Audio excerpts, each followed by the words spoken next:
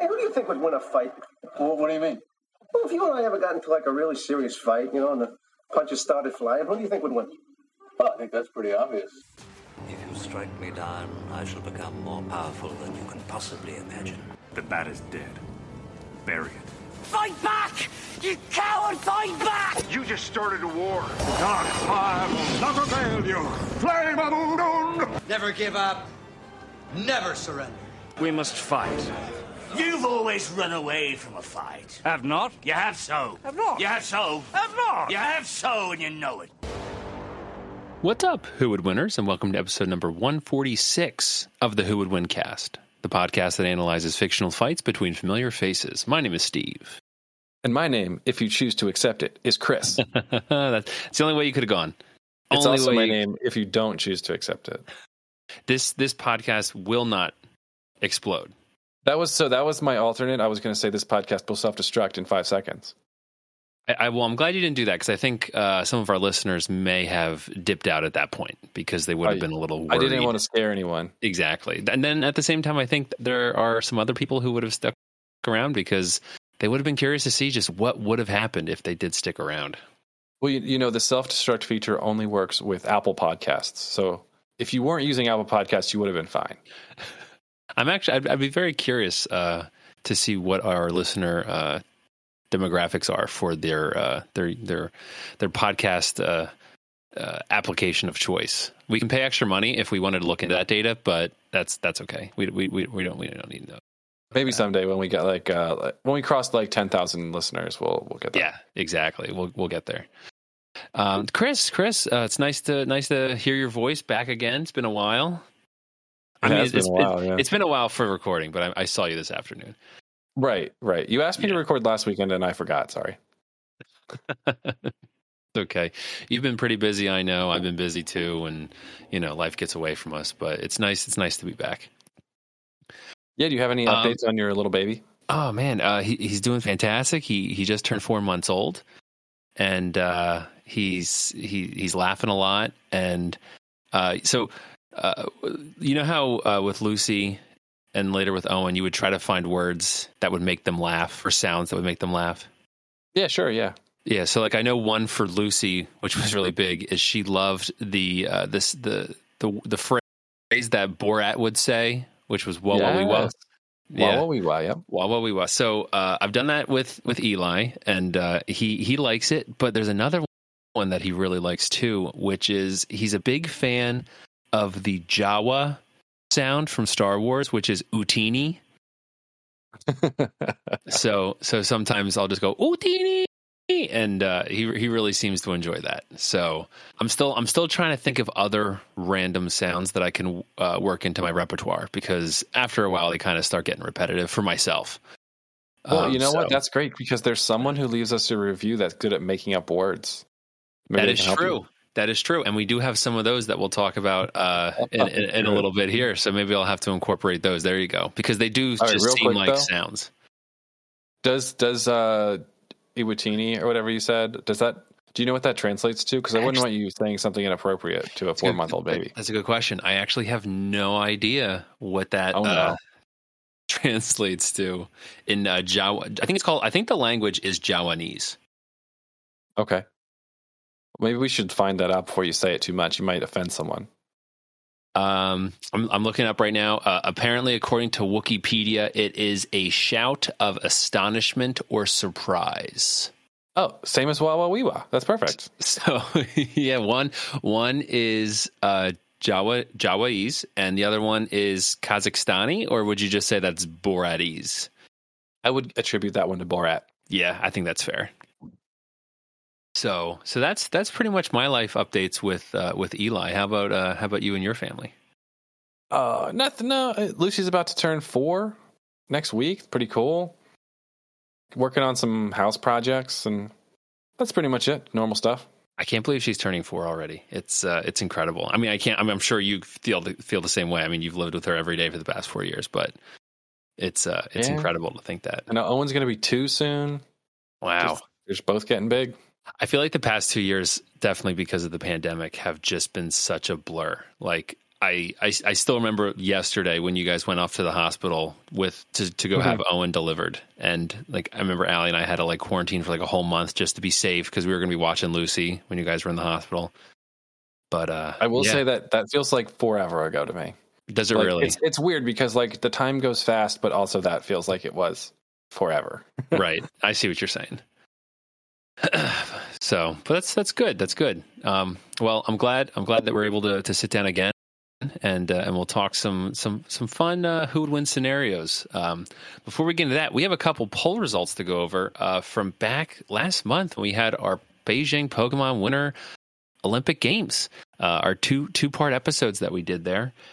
And the first we had of their events, we had who would win the Monobob, and coming in first for that event, I don't know if anybody remembers who the Pokemon were. We had Frostless, Ditto, and Swampert. Coming in first, Chris, was Ditto, your choice. Right, good for Ditto, man. I know. I would argue a little controversial choice too, but with 78% of the vote, Ditto won with the classic Nice. The copycat move. There would just bring it into first. Well, if you recall, when he's riding in the sled, he was actually the Ditto. So I didn't copy another Pokemon the whole entire time. That's true. So the next event that we had after that was Big Air Skiing, and we had Hitmontop going against an Alolan, Ninetales, and Mr. Rhyme, and Hitmontop came in first there, the 65% of the vote, which I think was a good choice. He's a good spinner. Yeah, it was a great like choice. That spinning move. When you just see his look, his design, he just looks like somebody who would be into Big Air Skiing. So. He does. You look at him and you're like, "That's a Big Air skiing that's a Big Air Pokemon if I've skiing. ever seen one." Yeah. And then lastly, for the part one, we had who would win cross country skiing, where we had Crabominable, Beartic, and Conkeldurr going against each other, and coming in first place there was Beartic with 65% of the vote. So each one of us, you, me, and Dan, had a Pokemon come in first place among the fan votes. So that's nice to really have a nice. little, have some diversifying there. Yeah, everyone's a winner. Yes. Let's see. So we had someone who wrote in for that one, that episode. We had someone who wrote in a riddle. If you'd like to try to guess this riddle. I love riddles. Okay. So this person wrote in saying, what is 3/7 chicken, 2/3 cat, and 2/4 goat? Chicken, goat, and cat. I know the answer. How do you? Because you read it. I think no. I think because I can visually see it. I think that helps. I was just thinking if I should write this down. 3/7 chicken, 2/3 cat, and 2/4 a goat. Well, I don't want to drag the listeners through this while I try to figure this out. So why don't you just tell me? Sure. So I think the answer is Chicago. Because the letters. CHI is 3 out of the 7 letters in chicken. CA is 2 out of the 3 letters in cat, and then GO is 2 out of the 4 letters in goat. Yeah, I was thinking. I was trying to think of things like that because saying 2/4 is interesting. That they didn't say 1/2. Correct. And I'm pretty sure those fractions don't add up to 1. Right. So I was like, that's not a full animal. No. Or it's more than a full animal. I'm not that good at fractions, so it'll take me a long time. Yeah, at first I'm reading it, I'm like, wait a minute, and then it started clicking. Immediately I started counting the letters in the word chicken. So well done. So I hope it's Chicago. Please let us know if we got that riddle correct. A couple more things to add from that episode, Chris. We have someone writing in. Actually, we have 2 separate people writing in, asking you to say some words. And 2 separate people have now done this? 2 separate people have done this. Yes, we have opened that box. And right, I am sending the first one through Discord right now. Oh dear Lord! Oh my goodness! All right, I'm just doing a quick once over to make sure I'm not going to say anything inappropriate. Yep, it's apparently a family podcast, you know. The person who wrote this in added in quotations that this is the longest word in the world. In the world, according to this person, yeah. I wonder. I don't know. Doesn't Iceland have a bunch of pretty long words? Yeah, I think that's like the name for like their president or something. It's just really, really long. All right. So this word, I believe, says pneumonultramicroscopic ilisal volcano and conoiosis. Yeah, I mean that sounds like a word. I wonder what this word means. It sounds like it's a real word, like it's a medical term for when you have a microscopic volcano in your lungs.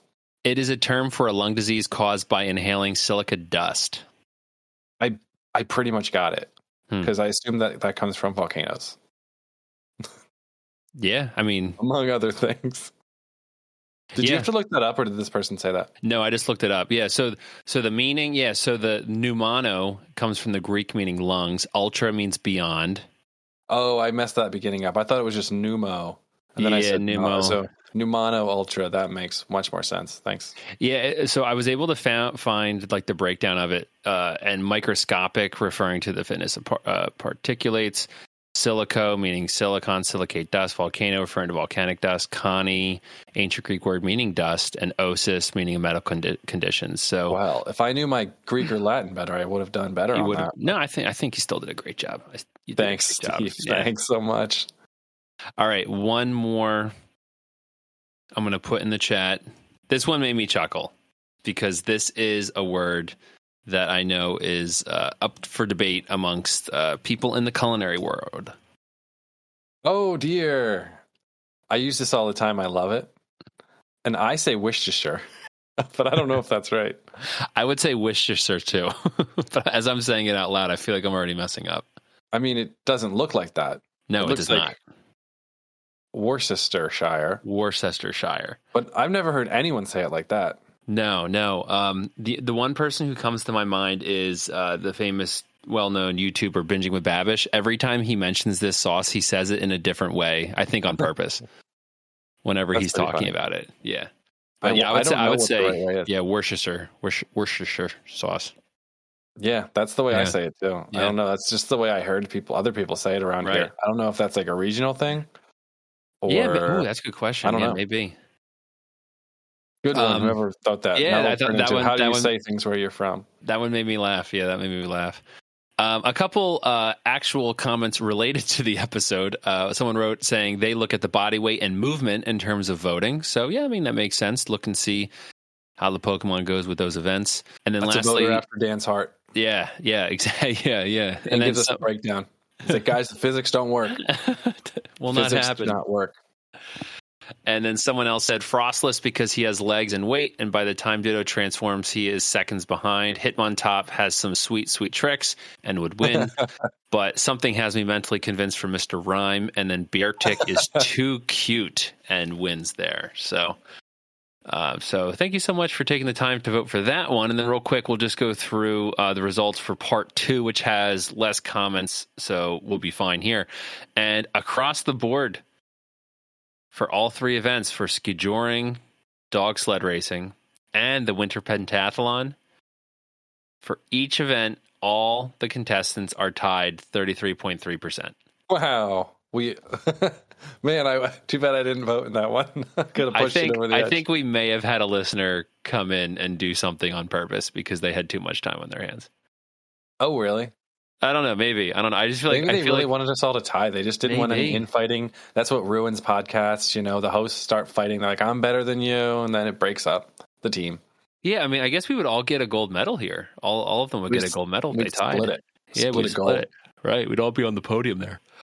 And then the comments for this, like I said, someone wrote in saying Glacier because ice. No article there, just because ice. Someone wrote in saying because they are good. I don't know who they are, but they think that they are good. And then the last one, someone says the others are trash. So, yeah, I mean, some fighting words there amongst those. People had strong opinions. They really did. They really did. Pokemon. Yeah. We can't tell because it doesn't match up their vote with their comment, but. No, yeah, I have no idea. But whatever they voted for, they felt strongly about. They felt super strongly about that. So thank you so much for those of you who took the time to respond to that episode as well. Like I said, thank you for taking the time to vote for the previous one, all the feedback that we get after our episodes. It's fun. Get to interact with you a little bit and see what the fans are thinking. And we really do enjoy the Pokemon Olympics. But we're going to have a little break now for about 2.5 years before we get to Paris 2024. Chris, are you ready to get going? I'm ready. All right, let's do it. So please remember, if you have any ideas for any future matchups or scenarios, or if you just like to say hello, you can reach us through Twitter, Facebook, Instagram, and our Discord. You can send us an email at whowouldwincast@gmail.com and consider checking out our website, www.whowouldwincast.com. You can also subscribe on Apple Podcasts, Spotify, Stitcher, Google Play, wherever you listen to podcasts. And please leave us a rating on Apple Podcasts so it helps us spread the word about our show, and we'll give you a shout-out read on our show. Also to add, we've had a good community of Discord members join. If you haven't done so already, you can follow the link in our show notes and hop on over there. We have a great amount of channels. This episode actually was inspired by some of the discussions that were happening in our episode discussion channel on our Discord. And we've just had some other discussions also. I know some people were talking about the Super Bowl in our sports channel. So it's just not only podcast related, other things as well. So if you haven't gone over there, please feel free to stop by and join. Chris, what are we talking about today? Oh, today is a heist episode. Yeah. Between two great heist teams. And Maybe two of the most well-known, at least in modern times. I love both of these film franchises, like with a passion. I love them both. I would say I love them, but not with a passion. I just love them, like with a healthy amount of love. All right, that's fair. That's fair. Totally fair. You are going to be going with the Mission Impossible team. Nice, great team, and I'm going to be just going a collection I've put together from multiple movies. Yeah, I say that's fair. It depends what we're trying to steal. I might have to pick the best person for the job. And I'm going to be going with Ocean's 11 from the George Clooney Ocean's 11 movie. And what we're going to be doing is we have a random list generator here with some different things that we think would be interesting for these two groups to be going after. So that's what we're going to be doing today. Before we go into what they're going after, do you just want to give a little background on which team you're choosing, Chris, and then maybe a little bit of their specialties, and then we can incorporate that into the items we're trying to go after or whatnot.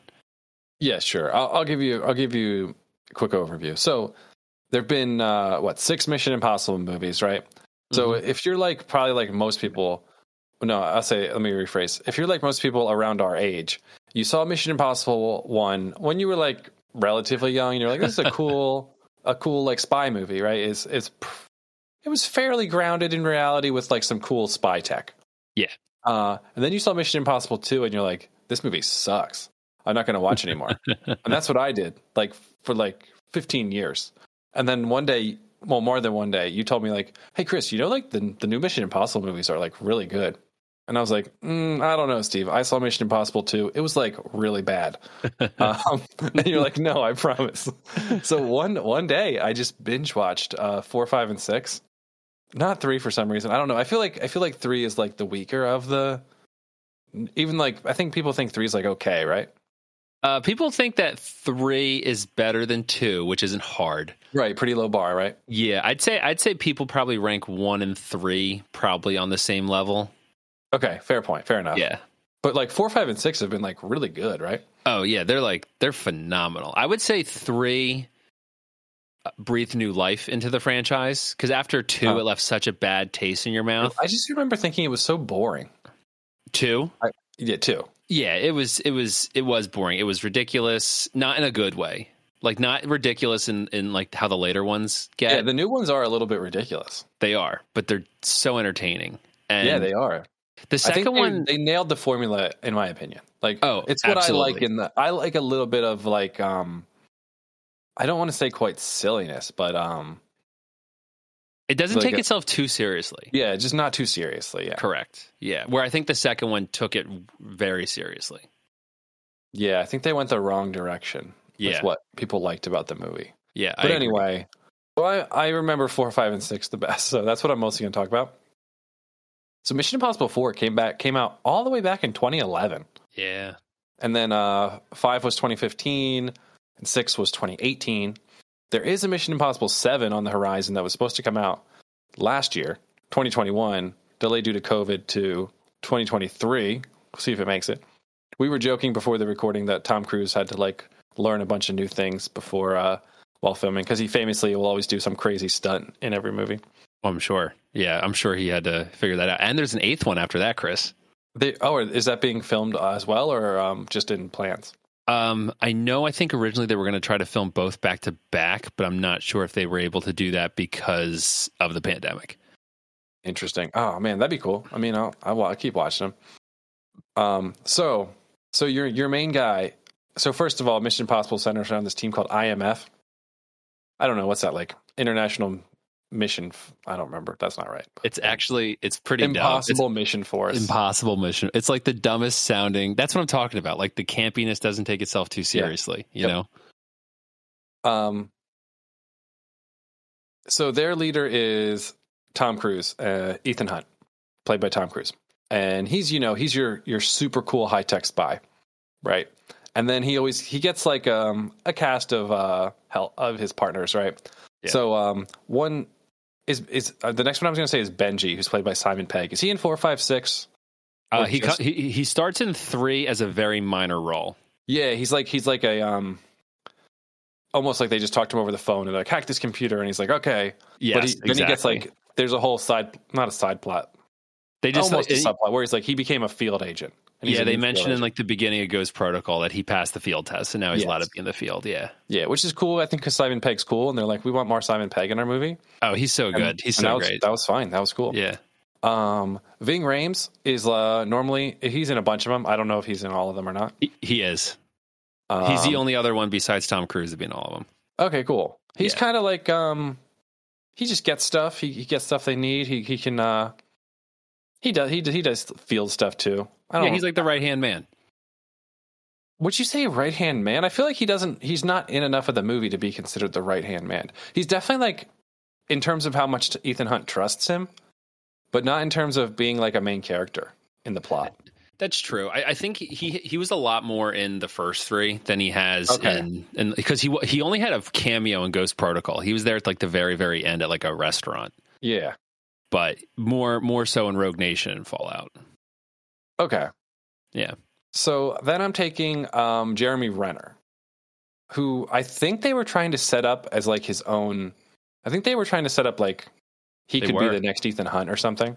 Yeah, but the problem is that Ghost Protocol did so well that everyone was like, "Oh, I guess they just want Tom Cruise to stick around." And I agree. I mean, Jeremy Renner was fine. Yeah, I think he was good. He did his job. I wish he was around more, because the only reason he wasn't in the 6th one was because he was filming the Avengers. Yeah.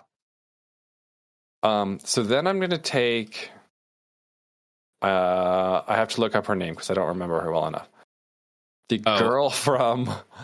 Was she in 5 and 6 or just 6? 5 and 6. She's Ilsa Faust. Okay, so she was MI6.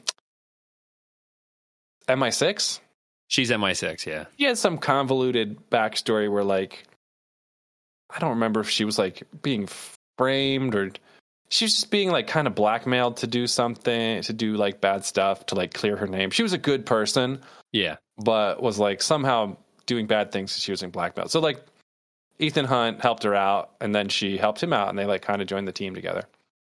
And she's like super good too. She's like super cool girl spy. What else do you need to know about Mission Impossible movies? You need to know there's always a part of them. So it's definitely one of those movies where there's a lot of plans, and everything they plan goes completely wrong until the very end of the movie, when it goes kind of wrong, but then they fix it and then they win. Which is all I want in a movie, really. But it's just funny. You can almost guarantee that, like, if you're like a third of the way through the movie and they have this complicated plan to do something, it will fail. Oh, and most likely after that, they will get cut off from all like technical support and funding from their agency for some reason. Like they'll either be like accused of crimes, or like the head of the IMF will like I don't know, be mad at them. They always get disavowed. Disavowed. That's Disavowed is the classic. That has to Mission happen. Impossible. So they're on their own. They got to do it on their own. They're going to have some cool tech, and they're going to have crazy stunts, and then there's probably going to be a bunch of switcheroos and or like twists. They like their twists. They like usually involving masks. Usually involving perfect replica face masks, except for in this kind of funny scene. In what's the one with the Burj Khalifa where Tom Cruise walks up the side of the Ghost Protocol? Remember, they're trying to print a mask and the mask printer breaks and they can't print the mask. It's so great. It's such a great scene. I always wondered if there was like something behind that where they're like, oh, we paid a lot of money for this actor, we don't want him to wear a mask, or if it was just that was the plan all along. No, I think it was just kind of because I feel like a lot in these movies they rely on those spy tech to get through the plan. Yeah. So I think it was just kind of trying to show them thinking on their feet. What are they able to do when, like you said, the plan goes wrong and they have to figure out a way to get through it. Well, yeah. In that case, they ended up being very lucky that the person they were meeting had never seen the other person's face. So they're like, that does help out. Just hope he doesn't have a picture. And luckily he didn't. He didn't. It worked. No, it worked. It worked out perfectly. Yeah. And then they had to like switch around the hotel room numbers.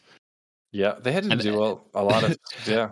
It's nice that they had a perfect tool just ready to go for that. If like you need to change the hotel room numbers on the doors, like we got a tool. What was he for doing? that. Just like printing them or something? He was like, he put the machine over top of like the number on the door and he just like typed. Oh yeah. It like re-etched it. It was like laser. Yeah, exactly. Yeah, that's crazy. They have silly stuff like that, and like a machine that prints a perfect like plastic mask that goes over your face. Hey guys, this is Chris doing the editing. So for some reason, for about a minute right now, our Discord recording just blanked out on the audio. So basically, I finished talking about some tech from Mission Impossible that I was trying to remember, and then claimed that I was going to make up some more. And then Steve started his intro where he started introducing the Ocean's 11 movie. And I don't think this missed very much, so it's going to pick up right where he's kind of summarizing the overall story and plot of Ocean's 11. So sorry about this. It's going to happen one more time later. I'm really sorry. I hope you still like the episode. Thanks. A casino owner, because the casino owner is dating Danny's ex-wife. And so he gets a group of 10 other guys, including himself, so 11 total. And their goal is to basically rob the casino owner's vault, which at the time contained $150 million in the vault because it's a fight night boxing match event. So they have to have enough to cover, all the chips and money being played upstairs. So I am going to have his entire 11 crew, which consists of George Clooney, Bernie Mac, Brad Pitt, Elliot Gould, Casey Affleck, Scott Conn, Eddie Jameson, Don Cheadle, Chabot Quinn, Carl Reiner, and Matt Damon, all in different roles. I mean, I would argue probably there are some that are more important than others. I shouldn't say more important, get more screen time than others. I mean, yeah, when you're paying some big name actors, they're going to get a little more time. Correct, yeah. But George Clooney is the lead, Danny Ocean, and his right-hand man is Brad Pitt's Rusty Ryan. And Matt Damon, he's Linus Caldwell, which is basically he's pretty much like a master pickpocketer. And let's see, they have like their version of Benji would be a guy named Livingston Dell, and then they have just other people who are really good at things, like the Amazing Yen. They have their specializations. Yeah, they right? have this. Yeah, exactly. Like the Amazing Yen, he's like an acrobat member. Don Cheadle, he's a guy named Basher Tar. He's pretty much like their explosives and weaponry, and they don't use guns. They do use an explosive at one part. Carl Reiner, he plays Saul Bloom, which is just this old soul character who is good at just convincing people and selling things. And then one other person that I will say who's also really important is a guy named Elliot Gould, who plays Ruben Tishkoff, who is another casino owner. So this is the guy who's really bankrolling the whole operation in Ocean's 11. So anything that these guys would be doing, Ruben Tishkoff would be bankrolling their plans also. So one thing, though, that is important, and I'm going to have to figure out a way to incorporate this, is that the Ocean's gang don't get involved in something unless it has some kind of personal connection to them. So yeah, they're going to have this elaborate $150 million heist because someone's jealous. Exactly. That he's dating his ex-wife. Yeah, and then like in Ocean's 12, the owner of the casino, Terry Benedict, played by Andy Garcia, wants his money back. He knows that they stole from him, and he's like, I want my money back. So then they have to steal somebody else in order to pay the money back, to pay back Terry Benedict.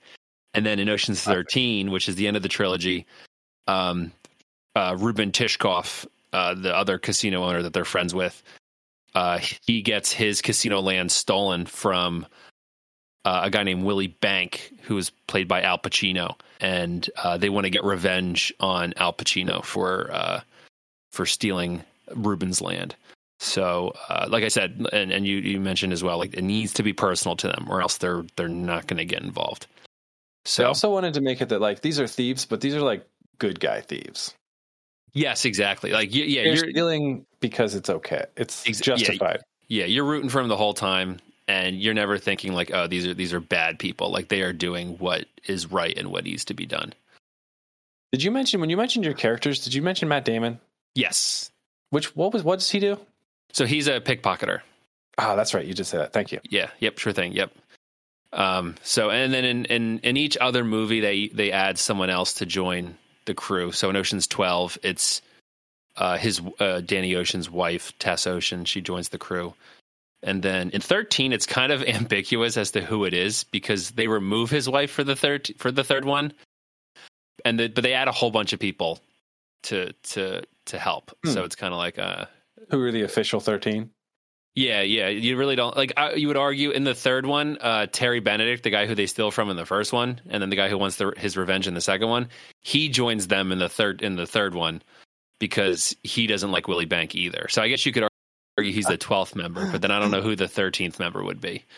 It's so convoluted, but I enjoyed this. I think this is a really, really solid trilogy.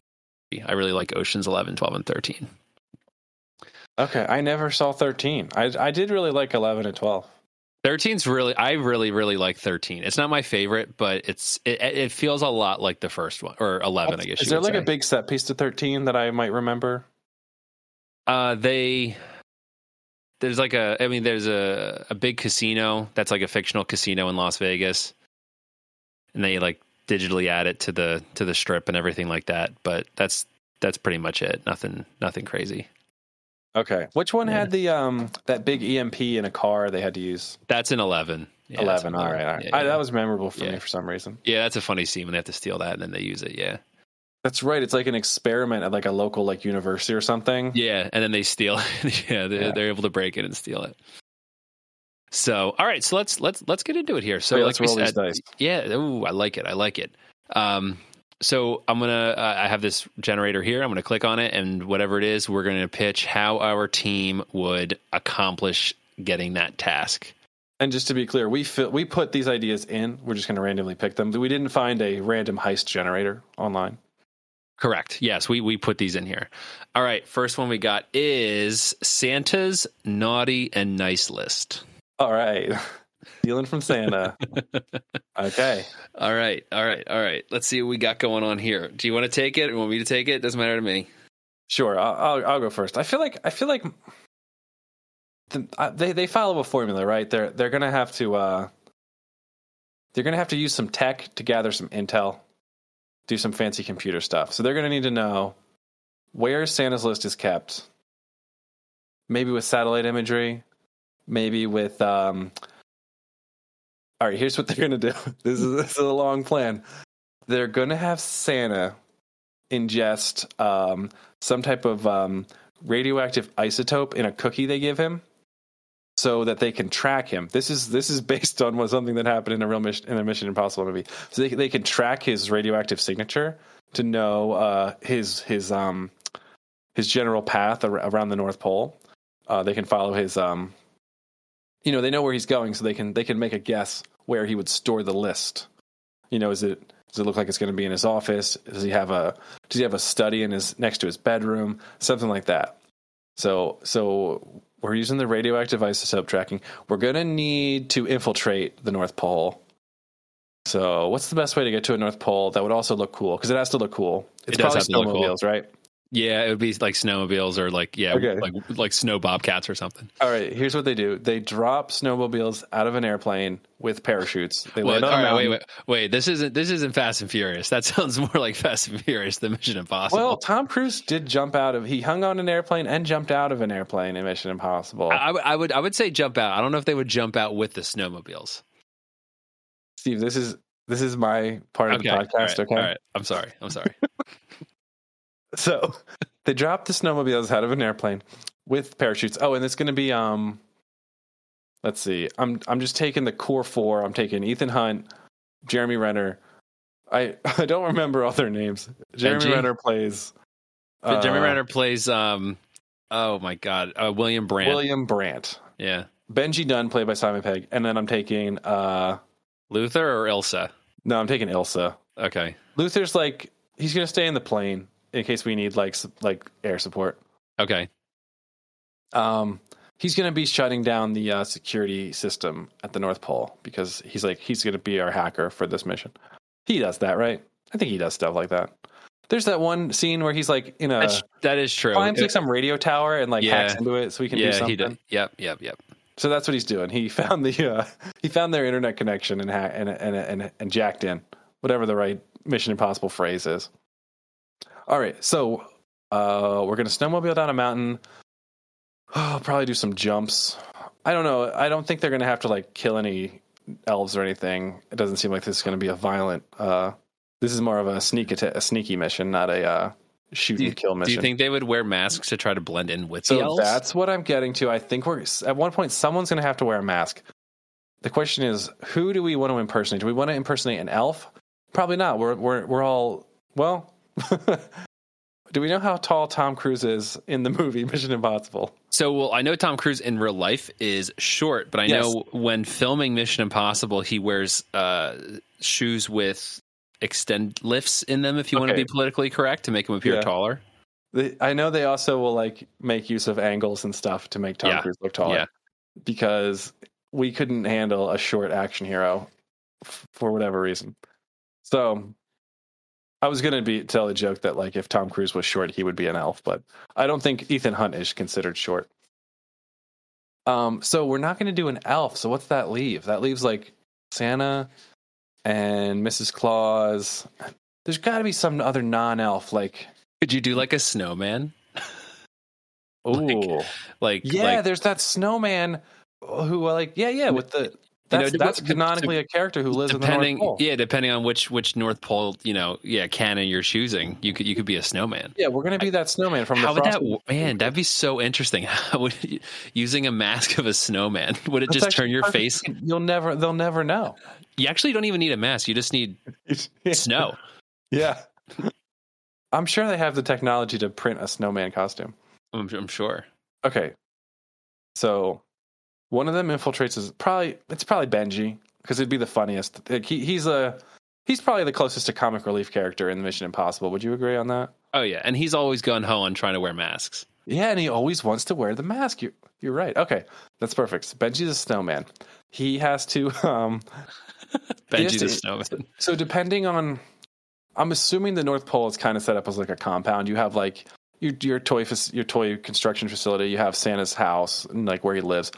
Maybe he has like a little private workshop. Maybe there's a separate place where the reindeer live. There's probably housing for the elves. Nicole just walked over and she's looking at me. She's probably wondering why I'm saying all this. Anyway, I hope this all makes sense. So anyway, I'm just trying to set up. This is the whole compound, right? So we got to figure out where Santa keeps his list. Hopefully we've narrowed it down from the radioactive isotope tracking. If not, we could have also sent in a drone. We could have done some satellite imagery. If they had a way, I was going to say they could do something with the ink on the list, but I don't know if they'd have a good way to replace Santa's pen. They'd have to do that. It's hard to know which pen he's going to write with. He might keep that in the North Pole, so I'm not going to worry about that. All right. So the snowman infiltrates. Let's see, where would the snowman be least suspicious? Probably like the workshop area, I guess. Maybe he's just like coming to like chat up the elves, see how they're doing. Tell him, he can like just say he's like there to talk, take a look around. Then they also probably have to send someone into Santa's house. That's going to be Ethan Hunt. He's going to climb up the side because he climbed up the side of a skyscraper. This is going to be easy for him. This is going to be nothing. This is going to be 2 or 3 stories tops, and probably made of wood where he can like have somewhere to put his feet. He won't have to use like suction cups. So he's climbing. He's infiltrating Santa's house. Then we'll have what do I have left? I have Ilsa and I have Jeremy Renner. I'm not going to try to say his movie name, which is William Brandt. I like just calling him Jeremy Renner better. What are they good at, Steve? What do they do in their movies? Jeremy Renner, he portrays himself as an analyst, but he really is like a full, like, I think he's CIA, if I'm not mistaken. He's real good. He's just good. He's like Ethan Hunt. I would make the argument that he's basically Ethan Hunt because they wanted him to replace Tom Cruise. Yeah, sure. I guess we need a getaway plan. If it's not, it can't just be snowmobiles because that would be boring. Ilsa would be good for the getaway plan. I think they're gonna. Ooh, would it be crazy for them to steal the reindeer and fly away? It'd be too obvious, right? It'd blow their cover. Yeah, they will need. I don't think the reindeer would abide. Well, yeah. Unless you then went into a role of wearing a Santa mask in order to confuse the reindeer. To make the reindeer think that it's Santa. I don't want too much mask wearing. I feel like they realize that in the Mission Impossible movies. They're like, we can't just put everyone in a mask. It's boring. Right. So I did try to limit to one mask. What else did they do? Okay. Remember? Oh wait, I don't want to blow all my tech on our first heist. Are we going to do another heist after this? Yeah. We'll do another one. All right, I'll just say it because I was already started to say it. Remember that they're in like Russia. And they set up that screen in the hallway. Yeah. That displays an image like of what's behind it, but like it doesn't look like they're there.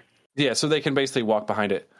I don't know if we need this. So we may need that if like the list is in like Santa's bedroom or something. We might need to set that up so we can like get in there without Santa, without being spotted. Yeah. So I'm sorry, I got sidetracked from the getaway. I still need a getaway. I could just be lazy and say it's snowmobiles. I'm trying to think of some stuff they do in the movies, and I can't think if like the getaways are like a big part of Mission Impossible heists. I think I just got to go with snowmobile to a waiting airplane or something. Well, if you still have Luther Stickwell up above, running reconnaissance or whatnot. Yeah, he's got to pick them up somehow. If there's a way for you to fly the reindeer up and then jump from that into the airplane, that seems like a Mission Impossible stunt. Yeah, I think you're right. Jumping from the sleigh over. All right, how do we steal the reindeer? We'd have to maybe we just bribe them with food, bring us some carrots. Nah, no way. They're not doing that. Get out of here. You don't think one of the elves have ever tried that before? Well, maybe they do. Maybe they take the reindeer for a joyride. These reindeer probably have practice flights, right? Maybe they set it up as like a practice. Maybe they're like, "Hey, we're here for the okay, January inspection. Got to take this up for a flight check." And then all the reindeer are like, "Yeah, it's that time of the month. We got to go for it." Yep. So that's what they're going to do. Now I have to ask one question though. Why are they stealing Santa's nice list and naughty list? Oh, Steve, this is the switcheroo of the movie. They believe that so Alec Baldwin is their boss, even though I think he died in Mission Impossible 6. Yeah, he did. Spoiler alert. I'm going to have a twist in my fake universe where that wasn't the real him or something. And it was a clone. It's a weird because is someone wearing a mask of him? It was very confusing. Okay. They think that he told them to, but it was really that guy who they keep trying to make the scary bad guy, who also died in 6, I believe. What's his name? Oh my gosh, I can picture his face. He's in 5 and 6. Yes, yeah, he's like the main bad guy of 5, and then they keep teasing him in 6 as like, look who's back. He's gonna. It's Sean Harris plays Solomon Lane. Solomon Lane. Yeah, because I guess he like probably resonated with the audiences, so they're like, well, he's still alive, so let's just like keep showing him, right? And like maybe he's the main bad guy, but we're gonna keep tricking you, and maybe he's not. So that's what happened in this movie. Solomon Lane's back, and he tricked IMF into stealing Santa's naughty list so he can take himself off the naughty list. Oh my gosh. Oh man, that's good. So they don't even know why they're stealing it until like the 3rd act, when they're like, "Oh my gosh, this is what happened?" I think if we have any producers listening, I think you think I just pitched the perfect Mission Impossible movie? I think you pitched a great, or the Christmas special, like the Christmas special. Yeah, exactly. This could be on like Paramount Plus or something. Oh man. Oh god. All right. Yeah. I mean, it all makes sense. I mean, the rationale, how they're getting in, how they're getting out, and you got some great stunt pieces there too to go along with it. Thanks. I'm sorry the parachuting jet skis was too much for you, but I had to up the ante. That's okay. I mean, that's what I think makes Mission Impossible different from Fast and Furious. Personally, I think that's the kind of things that makes it special. Mm-hmm. Fair point. All right. Here we go. So Ocean's 11. What I'm going to say is this takes place after Ocean's 13, and Danny Ocean and Tess Ocean have had a child, and that child is one day at the mall sitting on a Santa's lap, and the Santa Claus, who has been paid by Terry Benedict, Andy Garcia, that paid the Santa Claus to tell Danny Ocean's kid that he's on the naughty list. Wait, are you saying Terry Benedict is bad now? I thought he joined their team in 13. He did, but only because he wanted to screw over Willie Bank. So he's not like fully like an ally. He's just like, correct. No, he actually in 13 he actually does try double crossing Danny's team, and they saw the double cross coming, so they triple crossed his double cross. Oh, I love a good double cross. Yeah, when you triple cross a double cross. Oh, that's the best. So this is Andy Garcia trying to get revenge on what happened in 13. So he pays the mall Santa tell Danny's son that he's on the naughty list, and Danny's son is devastated. We'll say he's like 4 years old. If 4-year-old, if Lucy heard that, she'd be devastated. For sure, yeah, absolutely. So Danny notices that his son is completely not able to reconcile with what's going on. So he knows that Terry Benedict is behind it, and this is what makes it personal, because he knows that Garcia is out to get Danny again for what happened in 11, 12, and 13. So what's going to happen is he's going to make a plan to go to the North Pole to steal the naughty nice list and to get his son's name off the naughty list and to rectify that situation. So that's his motive. So it's personal, which, like I said, he doesn't get involved unless something's personal. Correct.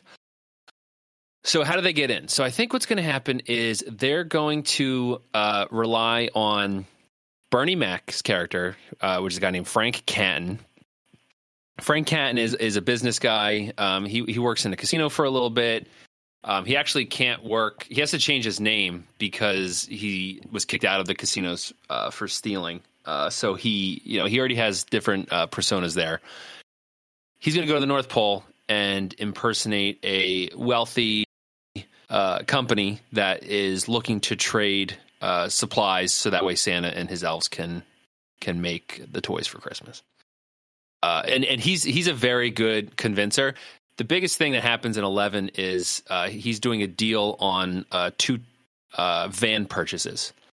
And when he's doing the van purchases, the car salesman is he's finagling the price. He's like, sorry, it's the best I can do.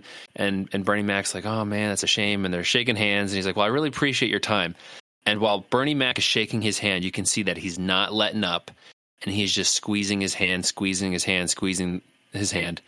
until eventually the car salesman drops the price by a couple thousand, each. So he's very influential that way. So he's going to go to the North Pole, and he's going to basically force his company to have an in with Santa and his elves as the main supplier for their resources to create their toys. By shaking somebody's hand too tightly? It works in the movie, to convince them you're going to be working with us, and there's nothing you can do about it, and they're going to be like, okay, as long as you, yeah, basically, okay. So now that the company has working relations with the North Pole, now they're going to send Carl Reiner's character, a guy named Saul Bloom, the name of the character, and Saul Bloom in Ocean's 11 and Ocean's 13, he takes two different personas. He changes the way he dresses, changes the way he looks. In Ocean's 11, he's playing a very wealthy philanthropist. And in Ocean's 13, he's playing a casino hotel critic. So he has the ability to go in and play a part. So now he is going to be the president of this company that has been allowed to do business here, and he's going to be going in, inspecting the area and seeing what's going on and whatnot. And eventually he's going to have a meeting with Santa Claus, because in Ocean's 11, he meets Andy Garcia's Terry Benedict, the owner of the hotel. In Ocean's 13, he ends up meeting the owner of the hotel, Willie Bank, played by Al Pacino. So he's going to end up meeting Santa Claus somehow. And while he's doing all that, that's when he does his reconnaissance, which he does in Ocean's 11 and Ocean's 13, to providing, information as to where things are. And in Ocean's 11, Andy Garcia literally takes him down to the vault down in the bottom. So he's able to gain that trust. So I think that through some kind of conversation, he would learn from Santa where the naughty nice list are located. And then from there, basically what's going to happen is he's going to bring in the other 9 at that point, because he had already used Bernie Mac's Frank Catton. And they're going to come in and they're going to, impersonate workers for this company, delivering supplies and checking up on things, whatnot. And they're going to institute a plan where they're able to switch out the list for a fake list that they have made. And they're in the process, they're distracting Santa Claus in a way, so that way he's aware of what's going on. It's causing, problems to get him away from what's happening. And then they're going to get it out. Pretty simple. And that's the thing with Ocean's 11 compared to Mission Impossible, where Mission Impossible is a little more action based. Ocean's 11, flashier. It's a little flashier. It's cooler. Exactly. It's sexier, if you want to call it that also. So you might have some of the characters, dressing up in certain ways. And hey, if this is like the North Pole where Elf was, seeing a human dressed as an elf isn't totally crazy in that universe, So they're able to get the list. And like I said, they're not looking to sell it. They're not looking to do anything, monetarily gain from this. If that's what ends up happening, they're like, oh, that's great. That's awesome. So they get the list. They're okay with selling it. They're just not their main goal. Well, they're not going to sell it, because all they want to do, like I said, this is personal. So Danny Ocean is just going to get his son's name changed in the book from naughty to nice. Here's the only issue I have that I want to know how you're going to solve. You said You're going to switch it out, right? You're going to do the old switcheroo. How are you going to make are you going to make an exact copy with just the name removed, or are you just making like one that looks similar, and then you're going to change the original and swap it back?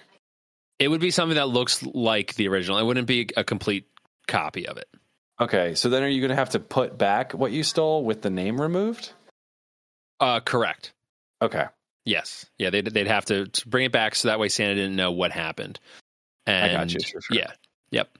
So do you have a forger on the team? The forger. Ooh, let me think who the forger would be. That would you know what I'm thinking? I didn't even think of this. The person who would do the switch would be Matt Damon's character. because Yeah, he's you want someone, because with he's light the fingers. pickpocketer. In the first one, he steals the vault codes out of Terry Benedict's jacket when he's not paying attention, and in the Ocean's 12, he's able to swap a like a golden egg for a replica one, like perfectly. So he would, I don't know how he's able to carry in a giant book. That's Matt Damon's character. He's just good at that kind of thing, hiding that, distraction there. But Yeah, I'm sure he could do something. You could do it. Like, bring a briefcase, bring a backpack. yeah, Bring So the forger, I would probably go to Livingston Dell, who, like I said, is basically their man behind the screen, and he would be able to come up with some kind of duplicate replica that would do enough good to throw anyone off the track.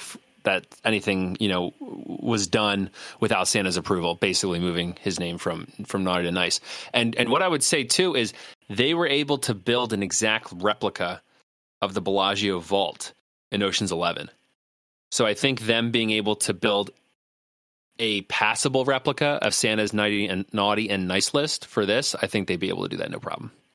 Yeah, that's yeah, sure. And especially if you got to see it before you had to do this. Like, correct. It'd be tough to just see it for the first time when you're stealing it. Right. Yeah. That's going in with Saul when Carl Reiner's character is going around and he's able to see it. He's taking the details and whatnot, so that way they can make a decent replica. You know what Ethan Hunt's team would do? They'd use those. I was just going to say contact lenses that take a picture. God. Just make sure you don't have it scrambled like they were originally going to do. Oh yeah, and then they gave him an exact copy. And they gave him an exact copy. Yeah, that's getting into the plot of Mission. If all the listeners might not remember, they were like nuclear launch codes. Yeah, and they're like, hey, we just can give them. We'll steal the real ones, give them bad ones, so they can't like detonate a nuclear device. But then they had to change it at the last second. They're like, no, we got to give them the real ones and then follow them. And then, of course, that plane went horribly wrong, and the bad guys got away. Yeah, because they brought a like a nuclear physicist with them or something like that to validate the codes that they weren't anticipating happening. Oh, that's why they had to use the real ones?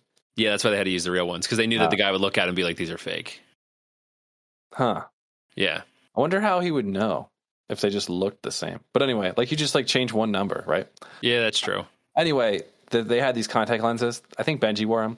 And he would look at something and blink, and it would take a picture. And then they had a briefcase that could print. That was a printer. They were printing copies. So we could do that to copy the book and just remove Solomon Lane's name.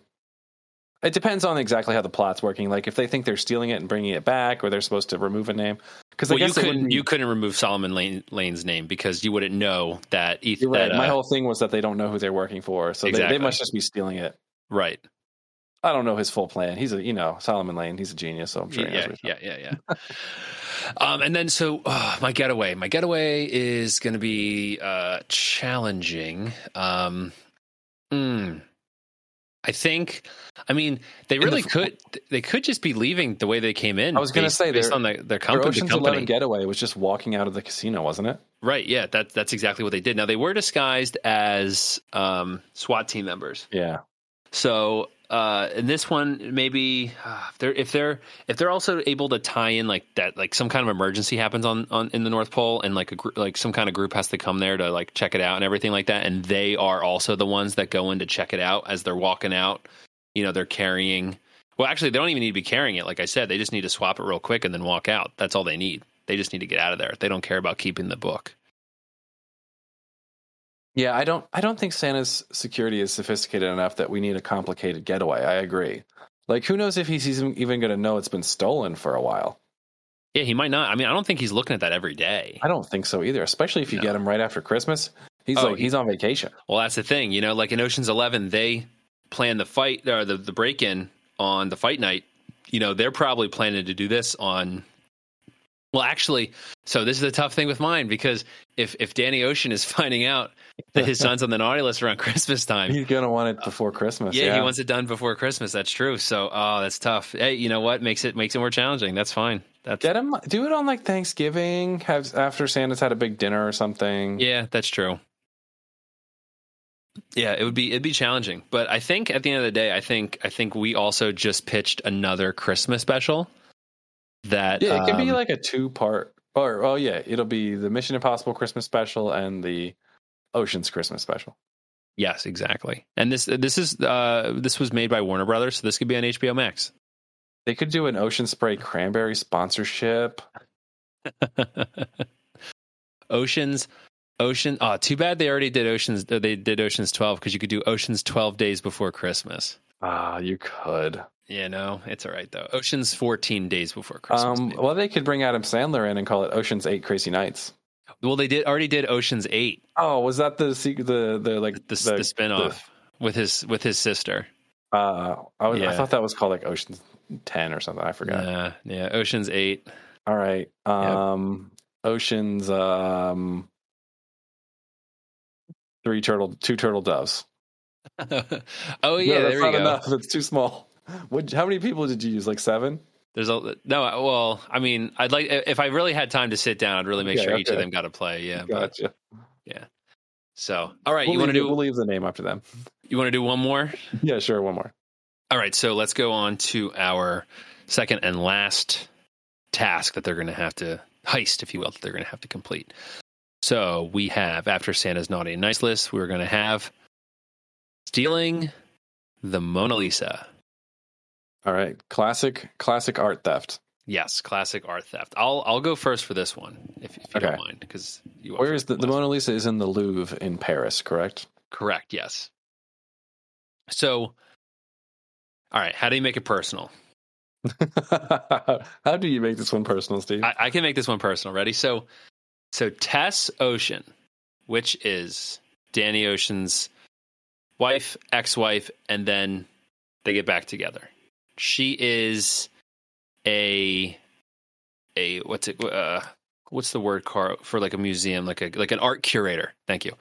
She's a curator at an art museum, and she applies for like the head job at the Louvre. You know, she's very well qualified, a lot of experience, and she gets denied because they know that her husband has a criminal record. And they are afraid that because of that, it could lead to problems with people who, you know, don't like Danny Ocean. They want to get, you know, revenge on him, so they take it on his wife. Like, they know what happened with the other one, because like the Ocean's 11 story in universe was known, because like in Ocean's 12, Andy Garcia, who was the guy who got, you know, robbed as the casino owner, he was saying, "Oh, everyone's calling it Ocean's 11, the greatest heist ever." So like he's out there. They know about him. So they don't want her. They deny it, and that makes Danny Ocean angry. Danny Ocean is like, "You are taking out your frustration, you know, you're on my wife, which isn't fair. So now we're going to do to you what you were afraid of happening in the first place, and that's why I didn't hire her. That's what we're going to do to you." So they're thinking, all right, well, what can we do to really screw over the Louvre? You know, and immediately they're thinking the Mona Lisa, you know, one of the most famous paintings, you know, in the world. And I just looked up its value. It's worth $850 million. Now, comparing that to an Ocean's 11, when they break into the Bellagio and steal all the money in the vault, it's $150 million. So this is much less. So this would be a huge job. This would be a huge job for them. So same kind of thing here. I'm just kind of looking at the heavy hitters for what they're going to be doing. Is they're going to have Elliot Gould this time, who, like I said, plays Ruben Tishkoff. He is the wealthy casino owner. He's going to be on vacation, quote unquote, going to the Louvre, and he's going to be socializing with the head honchos. You know, they know who he is. He's coming over. You know, while he goes over with them, he's bringing over some of the other people too, to run reconnaissance, to kind of set up the job, set up the sting. with like Don Cheadle and whatnot. And so the thing with the Mona Lisa is, if I'm not mistaken, the Mona Lisa is behind some like really thick glass. I don't know. I've never been. I'm gonna look it up right now. Yeah, look it up. I'm looking up something as well. So it's it's bulletproof glass. Man, let's see. It's behind 1.5 inch thick glass. It's got a permanent temperature, 43 degrees Fahrenheit, and 50% humidity. So they're going to have to work with that too, because once they try removing it, I'm sure they have sensors that'll set that kind of stuff off. So, man, all right. Let's see. So, what they're going to be doing is they're going to be kind of running a game like they did in Ocean's 12, because in Ocean's 12, like I previously mentioned, they're stealing a golden egg from inside like an art museum. So this is kind of similar to what they were working on before. So, oh boy, this bulletproof glass is going to be tricky, and they don't want to. They're not trying to like destroy it. They're really just trying to like hurt this museum, and then they'll probably just end up giving it back. They're kind of like the Joker in a way. Like they just kind of like the chaos for like chaos sakes to like screw with these people, Okay. So, all right. So, man, this is a tough one. Who would have thought that pitching breaking into Santa's workshop would have been easier than, I guess, because it's fictional and low security, right? You don't picture Santa having like, a complicated security system, but maybe he does. I don't know. He might. Do you want me to give you to pitch you an idea to give you some time to think?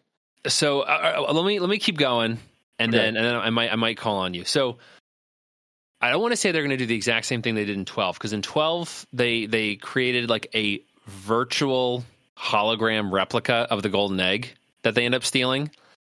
So they could create some kind of replica of the Mona Lisa, which seems too safe. It just seems too safe. To some respect, you want to leave it empty so that way eventually they stumble. I don't want to say they eventually stumble upon it, but when it's noticed that it's missing, it just freaks them out. Because that's what Danny Ocean would want. He would want them to be embarrassed, and he would want to see that. He would want them to be like, oh snap, like what did we do wrong that allowed them, to be able to do this? So I wish I knew how like the glass casing worked. Like, does it go up? Does it go down? Because you just don't want to break it, because if you just break it, I mean, that's you want to make it look like it like completely disappeared. There we go. All right. So this is what we're going to do. All right. They're actually not going to steal it. What they're going to do is they're going to use some kind of the technology that they used in Ocean's 12. So we're going to rely heavily on our tech guy, Livingston Dell here, which he was able to devise this like hologram thing. I don't know how it worked. But if he could create some kind of a device that makes it appear that the Mona Lisa is gone, but it's actually still there. I like this. I like where you're going. So it just shows the back of the wall, as if it were gone. And so that way they don't have to worry about getting it out. They don't have to worry about setting off the sensors, the temperature gauges, or anything like that. So it's really not a heist in the simple terms. It's more of just a screw you job, because they're not looking to get anything out of this except public humiliation for the Louvre. So you could go farther than that. All right, well, I'll let you go first. Oh no, go right ahead. Well, I mean, when the Louvre thinks it's missing, right? They're gonna freak out. They're gonna send. I guess you're probably gonna send over your own security people. Like, I don't know if they would just like call the police. I would imagine someone from the Louvre will like check on it, right? Yeah. Just make that guy Matt Damon. You impersonated him. Matt Damon goes to confirm. Oh, yep, it got stolen, but really, he's actually stealing it right then. But he's not really stealing it. Well, he could. I would stick that they're not stealing it. I would stick with that they're just making it look like it was stolen. Yeah. Oh, because your only goal is to just like embarrass them to get revenge for the. Correct. I got you. Okay. Because that's pretty much the plot of Ocean's 13. In Ocean's 13, Ruben Tishkoff, their friend who's a casino owner, gets screwed over by Willie Bank, and like the whole team is talking about what they want to do, and the whole team's like we don't need to worry about like money. Like money's not going to help Ruben, like because he's already upset. And then Danny Ocean's like, it doesn't matter if we win as long as Willie Banks Casino loses. So I think he'd be taking that mindset in here, basically saying it doesn't matter what happens to us as long as the Louvre loses and they're embarrassed, then we win at that point. All right, that's what helps us out. Yeah. Okay.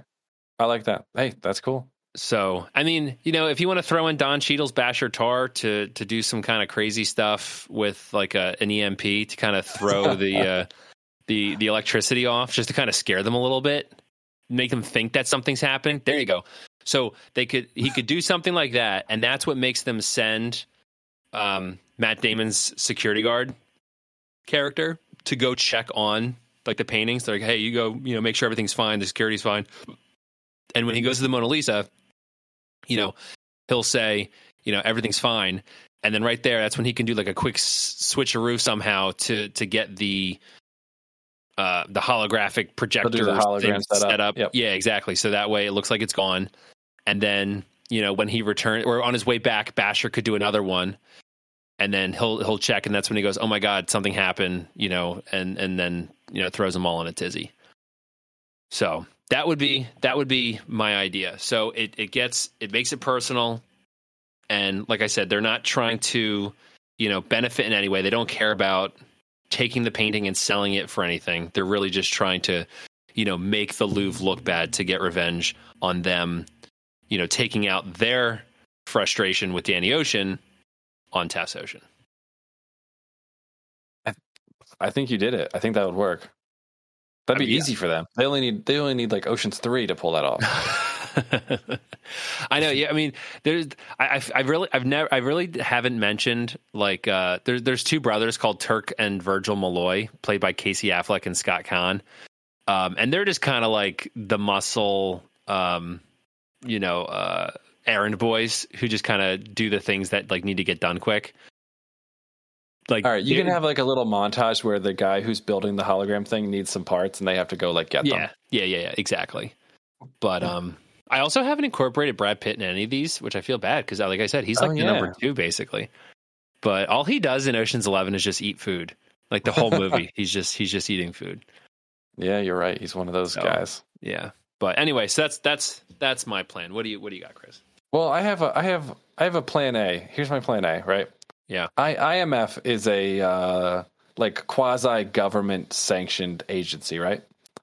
Yes. So they won't admit it. They won't admit it, but they are. But they have an operating budget, right? So I would assume so, yeah. And I would assume based on their technology and sophistication that it's a lot. Like I was Googling like CIA secret budget, and apparently it's referred to as a black budget or covert appropriation. Basically, money allocated towards classified or other secret things. And in the U.S., it's not obviously like known, but it's estimated to be over $50 billion a year. Oh my gosh! So here's my pitch for IMF. They just buy the Mona Lisa. You said it's valued at like $850 million. Yeah, they're like, we'll make it an even billion. Oh my god! We will buy it from you, and we will throw in. Well, I was originally going to say that maybe the museum wouldn't want to actually sell it because it's like obviously very valuable to the museum. But maybe they're just like, all right, we'll make us a copy. We won't tell anyone that you bought it, and you can have it. And then we still put up this fake one. I don't know if that would totally go with. I don't know if the Louvre would buy into that. If they'd be willing to sell some of their most valuable stuff. But they must have a price, right? Maybe not. That is a good question. Like, is it to them priceless to the point where they're like, we don't care what you're offering? I was also thinking maybe we could offer to trade them some other very valuable like artwork that maybe would be easier for to steal, like just something from like a private collection that they can just buy or steal that. Okay, like, there's got to be some other Leonardo da Vinci stuff. Maybe they could steal a bunch of Leonardo da Vinci stuff and just do a whole Leonardo da Vinci exhibit, and then they just buy the Mona Lisa. I don't know. If they had to steal it, Man, I like your plan a lot, and I would just do what I said. Like, I think you're right. Like, the security is high enough that it's hard to just go in and do it without some convoluted, oh yeah, we hacked all the security cameras and we poisoned all the guards so they have to go to the bathroom, and that can be played for a little bit of comedy in the movie. And then we like break in nighttime, blah blah blah, just classic stuff. I really like the plan of making them think it's stolen, and that's a perfect use of that video screen that I just like threw into Santa's broom for no reason, where you can put up a fake video and then do stuff behind it. They could use that. I'm trying to think if there's any cool Mission Impossible stuff I left out. The fourth one has like the coolest gadgets. The fifth and sixth, they still have some gadgets, but I think the fourth one is known for having like those really, really cool gadgets. Do you remember any? Because we already did the printer with the eye, with the what's it called?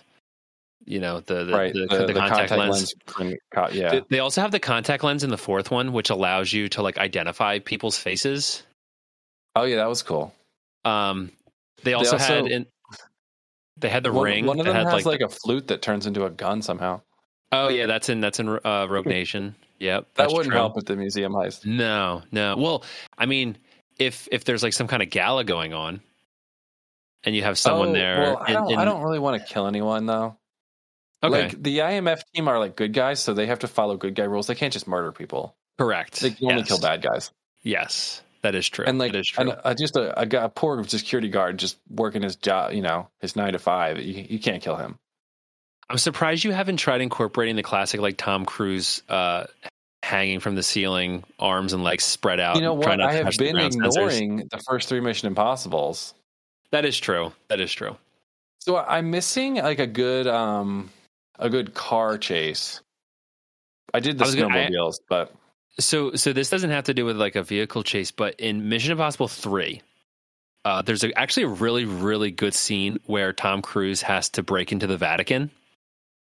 And, this is perfect. And what he has to do at one point is he's like behind a security camera, and he puts a camera like where the security camera would be, takes a photo, instantly prints out like on like a Polaroid, and then he hangs it immediately right in front of the security camera, so it just looks like the photo that was taken.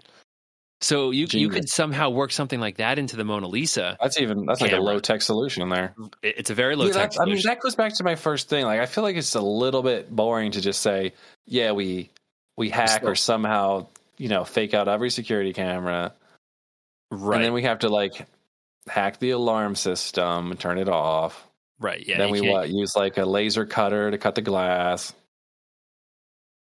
I don't know. I was trying to make it Mission Impossible-ish, like what they'd actually have to do in the movie. The dropping down from the ceiling, it's iconic, right? That, even though it's from, what year did the first Mission Impossible come out in? Do you know? I think 95 or 96, I think. Man, that is a long time ago. Yeah, it's been going on for 25 years, I think. It came out in 1996. Yeah, so 26 years. It's incredible. Yeah, maybe that's the secret. You got to drop down from the ceiling to steal the Mona Lisa. I feel like that's not the best way to do it, though, because then you'd be, it'd be really easy to see you. Unless beforehand you were able to get those camera photos up, right? And then somehow distract every guard that walks around. I mean, do you think they have guards at nighttime? I'm sure they do, but I think you'd have like no problem. Like Mission Impossible 6, like he jumps out of an airplane and he does one of those halo jumps that allows them to like stay underneath the radar because they're opening their parachutes at like a low altitude. Yeah, so I guess what I'm saying is like they could do it by using all like the classic heist stuff, but that doesn't make it a Mission Impossible heist, which is what I was going for. Yeah, I see what you're saying. But I guess if we add on the parachute jump and the rappel from the ceiling, catch your sweat. Which I forget. Did you mention what your motive is or no? No, because I couldn't really think of one. Yeah, it would be. It would have to be like. It would have to kind of turn, I feel, like National Treasury or I like was just about to say there's like a map on the back of it, or exactly, or or like Dan Brownish or something, and you have to stop, Solomon Lane or someone from getting it. or maybe it is more. Maybe it's also like just like National Treasure, like someone else is going to steal it, so they steal it first. Correct, because they're like the only way to save it is to steal it. Yeah, but why would they care so much about the Mona Lisa? It just doesn't make sense. I mean, you could turn it into a whole, like I said, a whole Dan Brown thing where it shows that that Jesus had a son and had a wife, and you're trying to. But why would IMF care about that? Oh man, because it's really not. Why would IMF care about stealing Santa's naughty list? All right. Well, because Solomon Lane tricked them because he's a genius. Here's what it is, Steve. Unbeknownst to all but the most like dedicated Leonardo da Vinci scholars, in addition to all of his other inventions like a helicopter and like that guy with a lot of arms, he also invented a nuclear device. Oh my! And gosh. he hid the plans. Oh my gosh! Somehow within the Mona Lisa painting. Yes. So some bad guy's trying to steal it to make a nuclear bomb, because a bunch of the Mission Impossible movies have nuclear bombs, or at least bombs. Or some kind nuclear. of world-ending. Yeah, they have to save the world. Yes, that's why they have to steal it, so no one else can figure out how to get the nuclear bomb. The bad thing is when they steal it, then someone will steal it from them and know how to make a nuclear bomb. Because, like I said, most things go bad in Mission Impossible until the very end. Yes, I think that is very solid. Sometimes the opening scene is like a successful thing, but it's like only loosely or not related to the main plot, so that they can show them doing cool things in an opening. But then once it's like main plot, everything goes bad until the end. So this is like main plot. They have to steal it. Something's going to go wrong. No, I think that would tie in to the sixth one, because the sixth one, the whole like cold open and everything actually completely ties in with the plot, especially the part with Wolf Blitzer and everything. Like I was trying to work that in. I love that so if you don't remember from the movie, it opens and you think this guy's in a hospital room. It looks like a hospital room, and they have the TV on, and Wolf Blitzer is doing a piece about a bunch of nuclear bombs that just detonated all over the world, and this guy in the hospital room was like a main part of that. I don't remember his exact involvement. He wrote like a manifesto about why this should have why the nuclear weapon should have been stolen. Yeah, but he knew something. Like, he had information they needed, like where something was, right? Yes. And that's what they're trying to get him to tell them. And they basically, the guy's like, I'll tell you if you get, I forget who thinks of the idea, but they're like, get Wolf Blitzer to read my manifesto on TV, and I'll tell you this. It might have been like someone's name. It might not have been where, I forget exactly what it was. So Ethan Hunt's like, all right, he makes a phone call. Then like a minute later, Wolf Blitzer's reading this guy's manifesto, and then the guy tells him. And then like they play the Mission Impossible like cool music, and like the walls fall down, and they like have it on like this whole fake studio, and like they just got Wolf Blitzer to do it for them, which I thought was really funny. Yeah, the Wikipedia says it's the plans for the weapons. I don't remember exactly how that helped them. But I was trying to work that in, but I just didn't think a whole fake room and TV broadcast would have helped me in these heists. Yeah, would have timed in. Yeah, that is a cool scene though. I like that scene a lot. Oh, it's a great opening, because it is one of those they pulled the wool over your eyes and you're like, wait, what just happened? And you're like, oh, okay. I mean, maybe some other things they might do is like somehow engineer some situation where the Mona Lisa has to be moved, and then like steal it in transport. Oh, there you go. That's true. There's a similar scene in, I want to say 6, where they're transporting. So somehow Ethan Hunt gets in this situation where this person's like, "Hey, I have some plutonium. I'll give it to you if you help me free Solomon Lane from prison." And they attack his armored convoy to get him out. So it could be a similar thing. Like Tom Cruise is trying to avoid killing innocent cops because, like I said, he's a good guy. He can't just kill cops. But he's playing the part of like a bad guy, so he has to like make himself seem bad. So he just rams the car into the water and then has people like scuba dive to get him. It's a pretty cool plan. That's what we could do if we could figure out a way to get them to move the Mona Lisa. But I don't know. I don't know what would qualify, what would require that, you know. I don't know enough about rare art. Hey guys, Editor Chris again. This is that second time where we lost some audio, but I recovered most of it. So you only missed like 10 seconds of us brainstorming reasons they might have to move the Mona Lisa.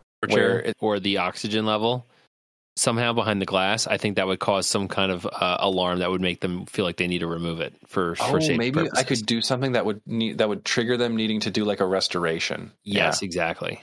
Yeah, which apparently the Mona Lisa, or I'm sorry, I was reading that before you pitched the Mona Lisa earlier, we were talking about Last Supper. And apparently that has been restored a lot, where like hardly any of the original is even left. Oh my gosh, yeah, wow. I don't know if that's true or not for the Mona Lisa. So that's what we'll do. We're gonna engineer a situation where the Mona Lisa requires some restoration work, and then steal it in transit. And then have it, just to have it. I didn't think of a reason yet. Oh no, yeah. That's right, because of the nuclear code. They gotta find the Leonardo da Vinci nuclear bomb plan. That's right. That's because of the nuclear bomb plan. I was thinking back to your original plan of just purchasing it because they have a huge budget. That was plan A. I think I'm on plan D by now. That's how Mission Impossible works, though. You have plan A, and then that eventually is exactly how Mission Impossible works. And then they're like, you know what? That actually worked out really well for them, though, we'll do it live. Because they were just planning on buying it just because they could. And then as like time went on, they're like, oh my God, it has a nuclear bomb code on the back of it. Or are they buying because they know it has nuclear bomb directions on the back of it? I'm going to say they know the nuclear bomb thing the whole time, and they got to get it before somebody else. Okay, that's fair. That's fair. So, but there might be a situation where the Louvre is like, no, we can't sell this. It's priceless to us. Yeah, no, you're right. Yeah, no, I don't think they would. Even with a like the CIA budget, they'd be like, no, we're not doing that. Yeah. So, oh man, all right, interesting.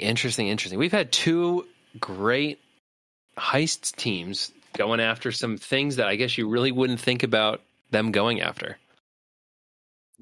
So almost like we picked them at random. I know, almost like we picked them at random. So it's up to now to you, the listeners, to decide who you think would win between Ocean's 11 Squad and the IMF stealing the Naughty and Nice list from Santa's workshop and the Mona Lisa from the Louvre. I think this is great. I would add, in addition to who would win, I want to know which movie you'd rather watch. What do you mean? Which team stealing which item would be the most entertaining? Okay. I'll add that question in the poll. Thanks. Oh, absolutely. I'm going to vote on that one too. That's cool. All right. Before we head out of here, do I have anything else that you want to add? Could be a quick fun fact. Could be not. Doesn't have to be. Oh no, I don't really have. I mean, I don't have any fun facts. I'm sorry. That's totally okay. I mean, all these. So I have up Mission Impossible 4, 5, and 6 because that's what I was mostly talking about. Like all these movies did well. They're a sub $200 million budget, like mid 100s. Like let's see, 145, 150. Mission Impossible 6 goes up to 178, and they're all making 700 million, 800 million. Like they're a solid action franchise right now. I'd say that they're probably the most consistent franchise right now. Does Fast and Furious make that kind of money? I don't know about that. They do. They're pulling in like billions. I know there's been some debates as to which is better, Fast or Furious or Mission Impossible. I haven't seen the Fast and Furious movies. I think I would like them based on what I know about them, but now there's just so many. I don't have the time. You probably would. I know all the listeners know my story of when I watched 1 through 6 to prepare for 7, and then I've never watched any other one past that. Yeah. One thing I'll add for the Oceans franchise is, like we mentioned, there's 11, 12, 13. There's the spinoff Oceans 8, which I think is actually pretty decent personally. So the original trilogy is directed by Steven Soderbergh, and a couple years ago, Steven Soderbergh directed another movie called Logan Lucky, or Lucky Logan. Logan Lucky. I think it's Logan Lucky. Yeah, Logan Lucky. And if you like Oceans 11 specifically, or any of the Oceans, you would love Logan Lucky. It's got Daniel Craig, Channing Tatum. Oh man, I forget who else is in it. it's so good. A lot of people basically call it Ocean's 7-Eleven. And once you see that movie, you'd be like, oh, I totally get why it's called that. Oh, that's right. It's got Adam Driver, Seth MacFarlane, Katie Holmes, Sebastian Stan, Jack Quaid, Hilary Swank. It's very, very good. So not really a fun fact, but I would just kind of tie it into a little recommendation. If you have not seen that, definitely give it a chance. It's really, really good. Logan Lucky, thank you for the recommendation. Do you know who directed the Mission Impossible 4? That was directed by Brad Bird. Nice. And do you know who did 6 and 7? I'm sorry, 5 and 6. 5 and 6 are directed by it's the guy that like works with Tom Cruise like all the time now. Something Mick something. Yes, Christopher McQuarrie. Yeah, like he's worked with Tom Cruise on like the Jack Reacher and the new Top Gun. He didn't direct it, but he's like, I think he's like one of the script writers on it. And that, what was that Live, Die, Repeat movie he did? Edge of Tomorrow. Oh, okay. Yeah. He's worked with Tom Cruise on that. And J.J. Abrams has also been involved in all the 4, 5, and 6, at least, of the Mission Impossibles. He also directed the third one. Oh, he did. Okay. That was his first film that he ever directed was that one. Great. What a great fun fact.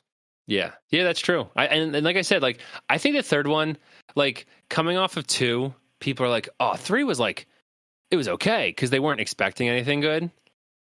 But then the problem with 3 is that it's followed by 4, 5, and 6. So like it completely overshadowed by those. But if it ended with 3, I think like people would be like, wow, 3 was pretty solid. Okay. It's also very tonally different. But I mean, the other ones just blow it out of the water. So much better. So anyway, we hope you enjoyed that episode looking at who would win between Ocean's 11's crew and the Impossible Mission Force. Like we said, trying to break into Santa's workshop and trying to steal the Mona Lisa from the Louvre. Chris, is there anything else you want to add before we head out of here?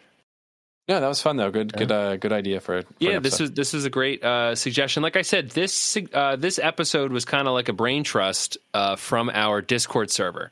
So as I mentioned at the top of the episode, if you haven't joined our Discord server and you're interested in doing so, please follow the link in our show notes. You can hop on over there. Like I said, we have a small community that we're trying to build up just to have, people interact with each other, talk about podcasts, other things, whatever, you'd like to do. And it's these types of suggestions that just kind of get our minds thinking, be like, oh, that would be a really, really cool idea to do something like that. So we thank you, the listeners, for contributing to the podcast itself. As always, please make sure you follow us on Instagram, Twitter, Facebook, and in our Discord if you want to follow us there. You can find us on our website, whowouldwincast.com, and subscribe and rate wherever you listen to podcasts, and please continue to participate in our show. For the Who Would Win Cast, this has been Steve. And this has been Chris.